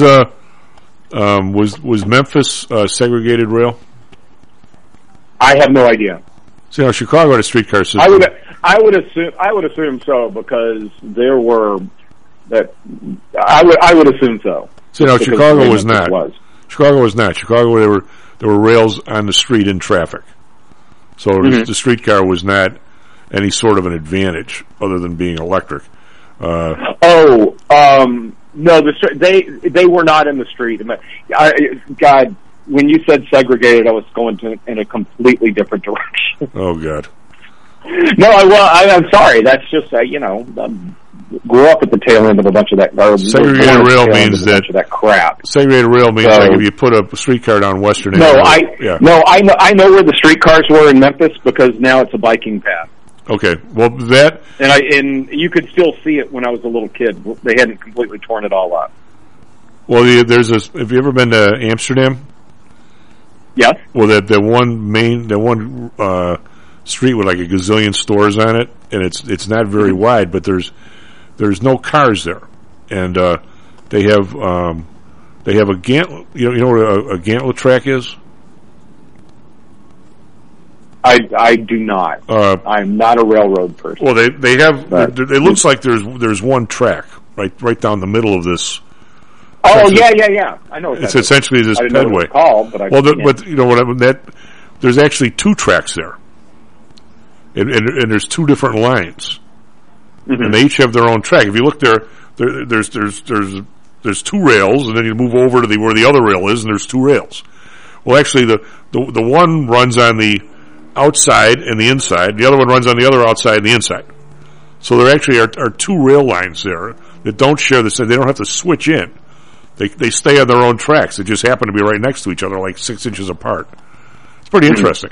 But anyway, they run right down the middle slowly in this street, and everybody gets off there, does their shop, and hops right back on, and off you go. I mean, you could, in L.A., I believe they were segregated. So no matter what, how much traffic there was, the streetcar's still going 35 miles an hour, which is the way you want to do it, if you can. Yeah. But if we were to put, I'd love to have one of these guys on the air with, actually, I wouldn't care who it was, you or Kevin, you guys are all, I'd love to have you in the office interviewing the dude and say, okay, now, have you guys done the math exactly on how far away a gas-fired power plant or oil-fired power plant has to be where it's more efficient than a modern automobile in terms of how much pollution and how much therms you're getting out of it? I'll bet they have no idea. Or if you were to say... Oh, I'm sure they don't. I don't think they realize that an electric car... I don't think they know where the electricity comes from to go into the electric car, but a good portion of it is coal. We're over 50% gas and oil, and we're like what? Well, it's still not. It's still not it's not clean. No, but the cleanest energy is nuclear energy. And we're what? That's like 12%. Let me see if I can. And it's going less. It's going less. It's part of the problem in Europe right now. They're actually shutting these things down and not replacing them. I don't understand that. Irrational fear. Well, I mean, really, that's what it is. Irrational. The scariest part of this situation in Ukraine, is it was when one of the nuclear reactors over there, when they were fighting around it.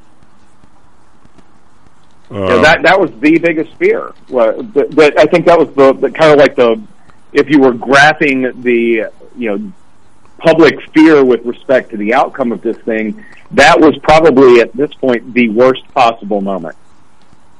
I have let's see, we have fossil fuels total is still 60.8%, 38% natural gas, 21% coal, and a little bit of petroleum. Nuclear is 18.9%. Renewables is up to 20%. So there. 9% is wind. 6% is hydropower, which is going to be Hoover Dam and Grand Coulee Dam and those kinds of places, right? And we're only 2.8% in solar. So, guys, we're not even up to that. So, careful with that. Geothermal 0.4. And we have pump storage hydropower, but basically, it's natural gas is 40%. So, one thing I'll surely say, and I don't think there's an engineer who would disagree with me, that if the government actually gave a rat's behind, and let's just say, for instance, you have how many vans do you think the government has in Washington D.C.? 10,000? Why how many automobile are they and what powers them? But I'm saying, why aren't they all natural gas instead of gasoline? If we're not they just haven't gotten around to it quite yet. They should be. Why aren't people's gas vans gas? I mean, really? I mean, I'm stunned that we can't. I'm one of these guys that thinks every time you can do a little thing, you should do it. I mean, the locomotives out in the Southwest, where there's nothing but wind and sun, they should be electric. They shouldn't be diesel. Because you really don't need a diesel locomotive to go across northern New Mexico and California, do you? Really? With nothing but wind and solar? For that 500 miles, they should be electric. There's electric locomotives. And why can't we use our head in small areas and get here incrementally using common sense? It's always got to be some huge program, a lot of money with everybody's finger in the pie. S&P futures still up $78. I'm not looking at the market that much here because I want it to stay long today, Russell. We're long, for a change. Hope you're long. Well, are you still? Well, we'll talk about it after a break. S&P futures up 79. NASDAQ futures up 315. Be right back.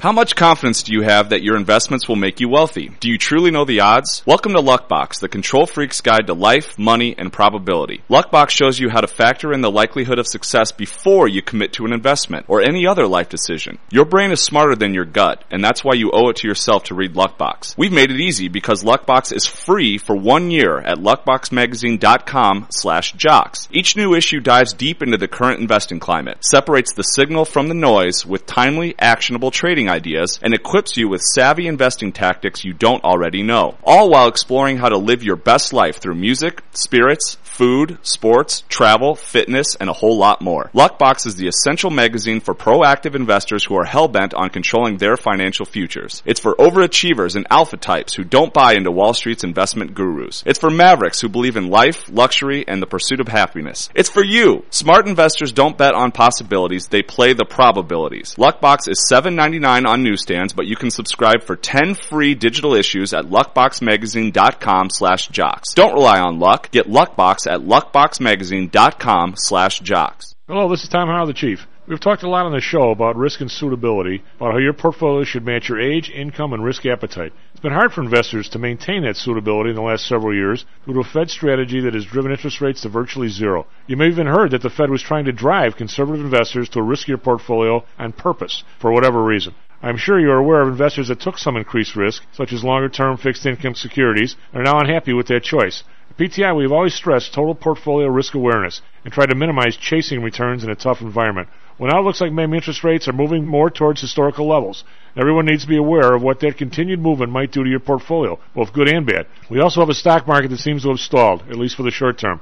I think it's time for everyone to take a serious look at their goals, their risks, and their portfolios. Do they match? If not, we can help. We have a signature protected index program. We have ways to hedge against interest risk. We can make that portfolio right for you again. Go to PTIsecurities.com or call us right now. The market can change very rapidly. That's PTIsecurities.com. Hi, I'm Audrey Johnson, an owner of HomeSource Realty and a frequent contributor to Stocks and Jocks. If you're nervous about the stock market and considering diversification, or are looking for a rate of return way better than your banks, consider adding rental properties to your portfolio. Whether it's a condo, single family, or multi-unit building, I can help you select a property that meets your financial needs.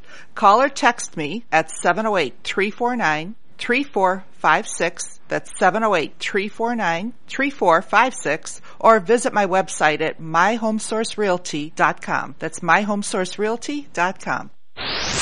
Stocks, jocks, Stocks and jocks. Stocks and jocks. You are out of control. Right here, right now, right here, right now, right now.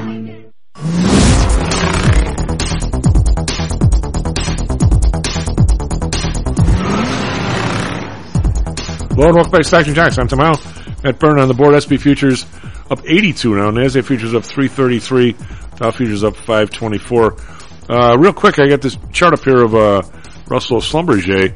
These guys are back to 43 from like 15, but they were 120 in 2013. So I don't know. I don't know how you value these things. I mean, whatever. For those who seem to it's been hot lately from 15 to 43 and not very long. So anyway, a lot of this stuff is as people are searching these industries that are doing well right now. It was the metals, was the oils, and then all of a sudden the oil services, and they're up there. Over in Asia, we've got Nikkei was down 73.3%, Shanghai down 37.1%, Hang Seng down 138.7%. EU, we're going the other way, we're going straight up.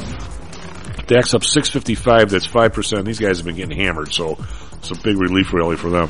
FTSE up 115, 1.7%, CAC around up 291, 4.9%. Yesterday in the U.S., the way of review, Dow, after being up and down all day, finished down 184, which is not a good sign from the horrible day from the day before. S&P was down 30, NASDAQ, not the futures, were down 35.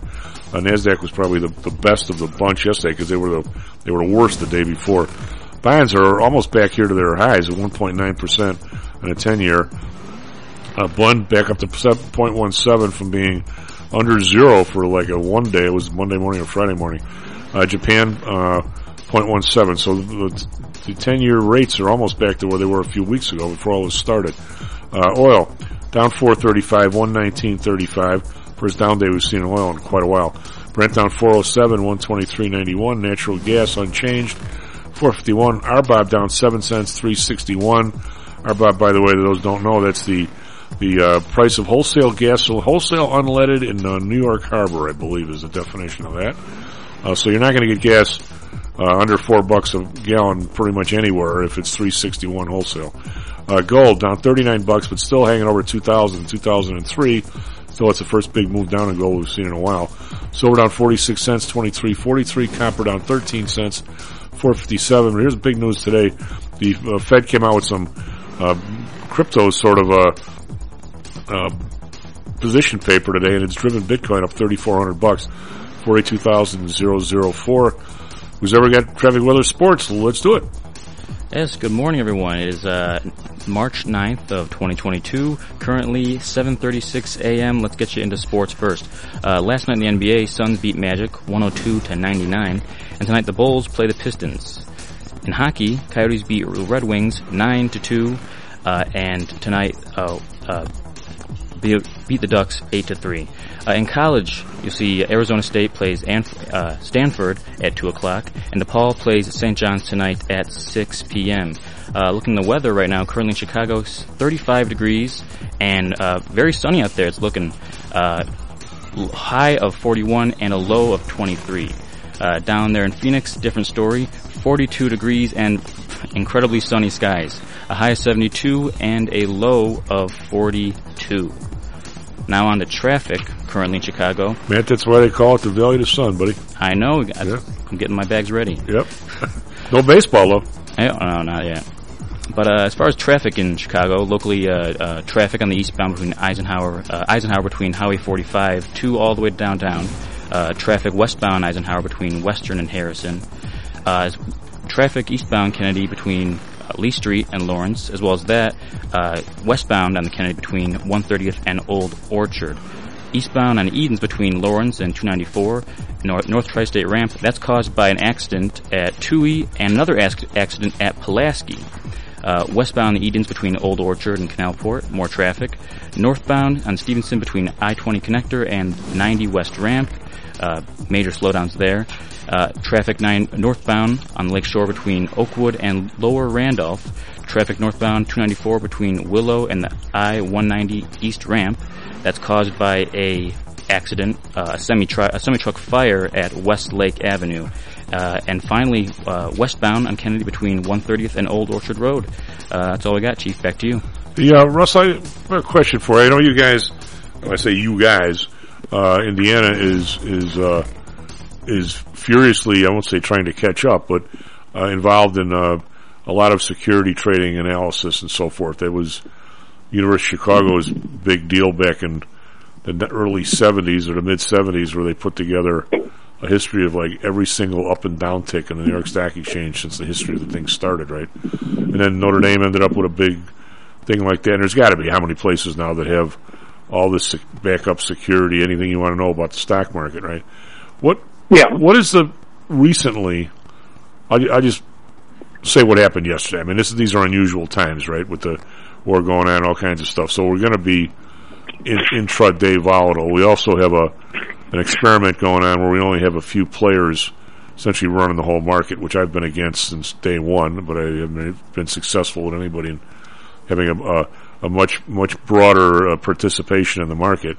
Anyway, but yesterday, as you know, we have do a protected index program, and we've been doing this since '97. Mm-hmm. We did it, huge for 7, 8 years, or 10 years, or 12 years. And then what all the market did was creep up every day. Nobody wanted protection, so it fell into disfavor. And then all of a sudden, out of the last 3 years, it's favorable again. Well, the object is you buy puts and you sell calls to pay for the puts. But the idea, I mean, you rarely had to roll the puts because the things just, in the ideal world you want, the market kind of creeps up every week and you make money on your calls because you sell just the right calls, and the thing goes up and the calls more than pay for the puts and you never get called away and everybody's happy. Well, now this thing is moving around so much where we've moved our puts closer in because you're trading them more because the thing's up and down all over the place. I'm going to say we used to adjust the puts 3 times a year, Russell. Yesterday we had puts on for this Friday. Maybe it was for today. I'm not positive, but all of a sudden, the guy who does, really watches all this stuff because I got a whole bunch of different things going, and he says, our puts are $13 in the money. We should do something. I go, yeah, we probably should. Well, we sell the $10 spread for $8, so it puts us now $3 in the money.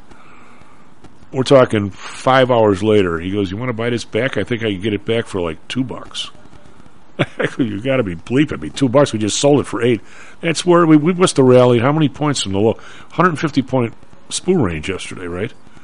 So it's up. We buy the thing back at $2. We sell it again on the close at $5. So we made 3 trades in one day. We used to make 3 trades in 1 year. How much of this is just normal? When I say normal volatility given the times, and how much of it is the market fabric is kind of screwed and no one knows where this news is coming from. All of a sudden there's going to be peace talks. Then there's not going to be peace talks. And it's worth 100, 150 spool runs.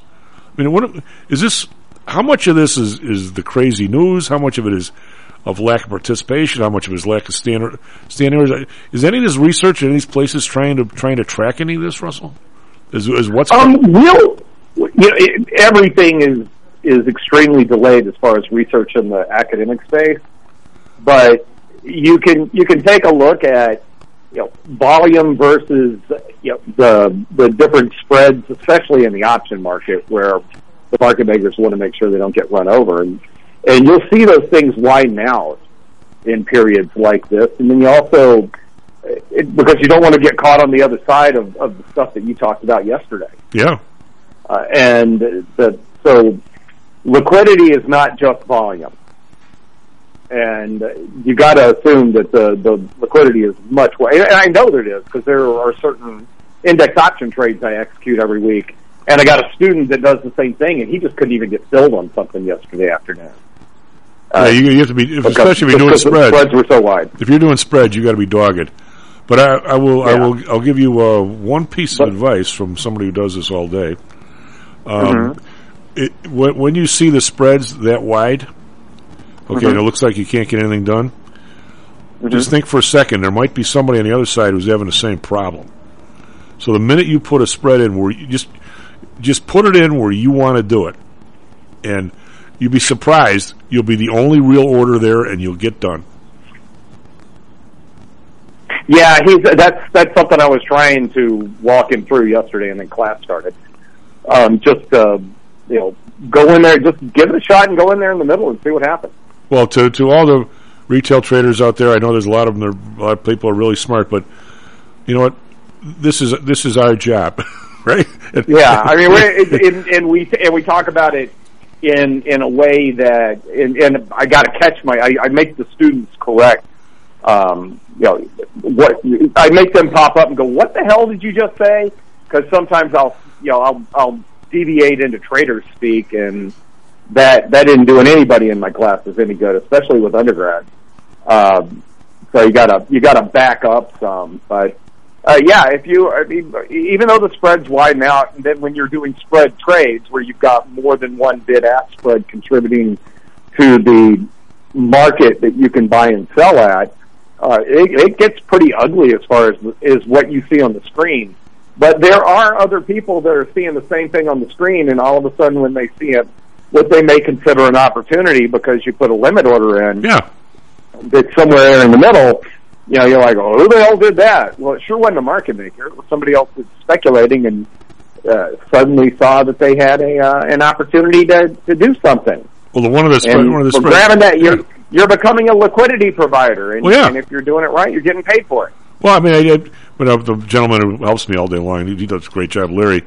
He says he goes, well, it looks like the spread is it's whatever, it's 7.25, like 9 or some crap. I said, Larry, where do we want to sell it? He goes, I'll sell it at 8.25. Put it in at 8.25. We put it in and we were filled.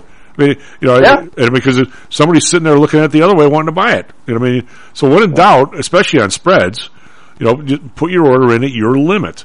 And if all of a sudden the market runs 10 points one way or the other, just cancel it. But a spread shouldn't be that. I mean, you should be willing to. I mean, if you on a two-sided trade, you should have a little more leeway on where the underlying goes than on a straight order. I mean, not $5 worth, but maybe 50 cents worth before you. Yeah, I mean, there's a lot of ways to do this, and I actually have found that we've been getting some fills that we didn't even deserve because we're the only orders in there. But this is not. I was digesting what you just said when you go, we didn't even deserve. Yeah. Like, what? You always figure you deserve it, but I mean, what I'm saying is, you sit there and go, well, we'd sell this at 8. Well, put it in at 8.50. See what happens. All of a sudden, there you get one. You go, who is that guy? He's happy we're there at 8.50 because without us, he had to pay 9. Right? Yeah. But I think there's if the world ever dies down, if the craziness in the world ever dies down, we don't want the world to die down.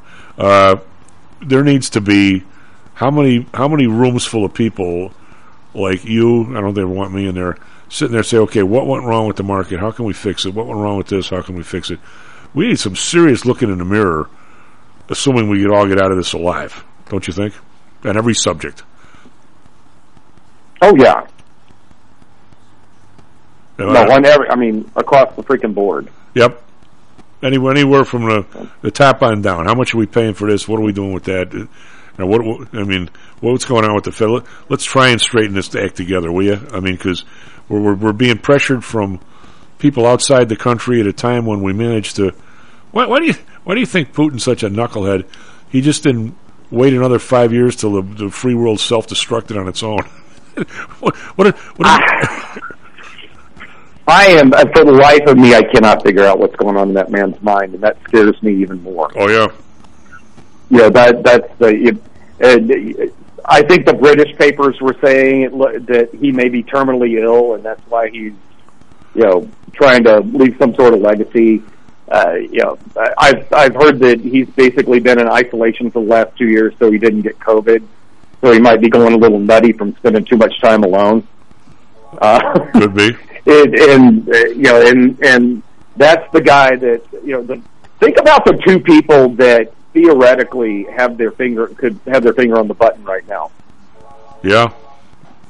A guy who's absolutely freaking crazy over on the other side of the world, and someone that getting up there in age. I'm not gonna, we're all gonna get up there in age, and you shouldn't pick on people when they get up there in age. But, Grandpa reached a point where we really didn't even trust him with the remote control. Back in the Rhodes household, heaven forbid, we had given him the nuclear football. Yet there are people appreciably older that are sharp as a tack. Oh yeah. It just looks like, I don't know. I'm with you. He seems to be showing his age, and I think everybody's beating that one to death. The problem is, I'm okay with the president being a little, half checked out if they've got a lot of really great advisors around them that are really running things, and I don't think that's the case with this administration. I don't either. And the Secretary of Energy that you guys were talking about in the first hour, what is Pete's experience to be Secretary of Energy? He's not. He's Secretary of Transportation. Oh, well, same freaking thing. Yeah. No, I'm sorry. I screwed that one up. Well, same thing. Other than he's driven a guy. It's funny because who is the Secretary of Energy? Qualifications, in the back of my mind, I was thinking, well, his qualification is he drives a Prius or whatever. Yeah. That's about it. Well, I think I know more about railroads. Oh, I'm sure you do. I'm sure. You know what? I probably know more about airlines because I spent half my life flying up until COVID for the last decade. Yeah. Well, I mean, we knew you fly a lot. You always end up next to pilots and stuff, and you learn all kinds of cool things. So I probably know more about airlines than he does. We knew we had to learn a lot about airlines. When I was in college and grad school at a very unusual time, Russell, because when you and I don't know when I say unusual, not just was the end of the Vietnam thing. We had nothing somehow or another. And how do you guys in today's world? I'm not saying even talk about it with your students because I'm sure they'd be bored stiff, but virtually if you look at the country from inception, there's this constant drive toward concentration towards monopoly and towards government control, and we had all kinds of things that were regulated. The airlines were regulated, the rails were regulated, and there were reasons for that. Because if you look at the history of railroading, every kind of mistake was basically made because of another mistake before that, or not thinking things through. I mean, for instance, if what was the first railroad line given out of Chicago? I don't know. It was the Chicago to Galena, because there was big silver mines. Oh yeah. Big silver mines in Galena. Anyway, the government essentially, if you and I got some money together and we wanted to do a railroad, we'd make application and they would give us the land and some land on either side of it, and they'd say, okay, you get to sell the land around it depending on how much was decent, and you guys get to make this railroad, and you got to make it yourself, but you get to sell this property. In matter of fact, the 5 Western railroads were given 20% of the acreage in the U.S. Now, most of it wasn't worth anything, but it was a lot of money. But now all of a sudden, you and I, we build a train line from here to the IC. I don't know, we're going to make it all the way to New Orleans right away, but we make it somewhere, and all of a sudden some poor farmer along the way, when there's not even a road, he's got corn to sell us. And we say, how much for the corn? How much to move my corn? And of course, us being capitalists, we say, how much you got? Right?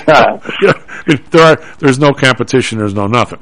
So all of a sudden you end up this massive government now says, wait a minute, you can't charge this guy $50 to move his corn 5 miles, when over there, because there happens to be 2 rail lines, he's paying half that because there's competition. So they had this huge mechanism where all the prices get fixed. Well, we had trucking was like that, airlines were like that. I imagine maybe barge traffic was too, I don't know. And all of a sudden, during the early 70s, there was this rare academia, economic, some people in office, we got to stop all this. And all these places were deregulated, not to mention telephone. I mean, everybody got, all of a sudden, there was this huge push to, no, you don't get to own everything forever. We're going to deregulate everything. And over a 4 or 5 year period, this happened. And then all of a sudden, everybody's pretty much got themselves all back together again. Why was that such an unusual phenomenon, Russell? And can it ever happen again? To say, wait a minute, we were down to 8 airlines. That was not enough back in 1972. Now we've got 4 airlines. That's not enough now. When are we going to do this again, or are we? I don't know if we could actually repeat that process that we went through, because there were a lot. I mean, now you've got duopolies, but not monopolies in certain areas, like we did with telephone. And it was a fortune to call somebody across the country. Now we just pick up the phone and call people around the world. I'll bet Microsoft is a bit of deregulation, but I don't think we're in quite the same spot that we were in, where you can even choose different gas companies and different utilities in some parts of the country now. So sort of. I don't know if I just don't know if there's the same monolithic entities to break up that we had in the past. I'm going to lob out there that Microsoft is a bigger monopoly right now. There's one. Yeah, I wasn't thinking technology. I'll bet that in some ways they're more intrusive and more monopolistic than telephone ever was. They probably, they most likely are, and Google and Amazon probably are as well. Just the thing is, we don't. Google's got a lot of companies that fall under their umbrella that you may deal with, and you don't even realize you're dealing directly with Google. Right. And same thing on the social media end. Instagram is owned by Facebook. They're sharing data back and forth all day long. What? So, yeah, there in the tech space there may be some openings for that. I was just thinking traditional industries when you first posed that one. What? So what do you make of the destruction of some of these? I mean, the market's down 20%. What is that in terms of wealth? I mean, between the I heard you mention that earlier, where you were talking. The stocks are owned by a big portion of stocks owned by a small portion of the population. I think there's a segment that it hits, but I think there's a big segment that it's just numbers on a screen. Right, and it's not changing their personal behavior at all. Well, I don't disagree with that, but I was trying to link together somehow is if you take my view of what's happening with the lowest 50-60% of the population in terms of how the inflation is hurting them in terms of real income, and you throw on top of that, say the wealthiest 10% of the Americans own 89% stocks that are worth $35.87 trillion. That's a lot of money. But now, if we take a 30% hit, now it's 25. That's going to leave a mark. So I'm saying we're taking a mark off the top group, and we know we're screwing the bottom group. It's pretty much hitting everybody. Yeah, and it's sure not hitting everybody equally. No. As far as pain points go, I think you're a middle class person who's not just living check to check. Let's say upper middle class person, it's not just living check to check. 10-20% hit on their IRA when they've got maybe 15-20 more years to work isn't that big of a deal. No. If you're in the bottom half, and this was a number I saw thrown out on Twitter, so take it with a grain of salt. But somebody said just a few months ago or a year ago, if you drove a tractor trailer, it was about $900 to fill up. Now it's $1,400. Yeah, that's a number. And and I think truck drivers, a lot of people do it, so there must be some money in it. But that's gotta kill your any profit whatsoever right there. Well, if you can pass it on, that's a big if. And some companies, I mean, you look at the stocks that have done well. I mean, it's very obvious to me the places that can pass it on. I mean, it seems obvious. Well, nothing's that obvious. Mm-hmm. It seems obvious that Home Depot can pass it on better than Walmart, just by looking at their stock price. Yeah, it looks like. Most definitely. And some places can, and some places can't. And obviously, I think Procter & Gamble, the guy pretty much said, if our prices go up 8%, we can raise them 12%, and we're good. Because I mean, but not all companies are like that. I mean, some companies, their costs are going to go up 20%, and they can raise them 15%, right? Yeah. No, and if you're not, this is the time that you want to be one of those low cost, ton of synergy producers. Well, the thing that I think that's going to nail the up if it happens, and I sure as hell hope it doesn't, especially as my significant other is in the industry. I think we got a real problem with this inflation and income with this real estate. These interest rates start running up to where we got mortgage rates at 6%. I don't know who the hell you're going to sell your house to if you just bought it in the last year or two. Nobody at the price you paid for it. Right. That's a problem. And 3 years ago, I sold my father's house after he passed away for about $160, and I just checked it on Zillow the other day, and it said the Zillow estimate is $260 now. Yep.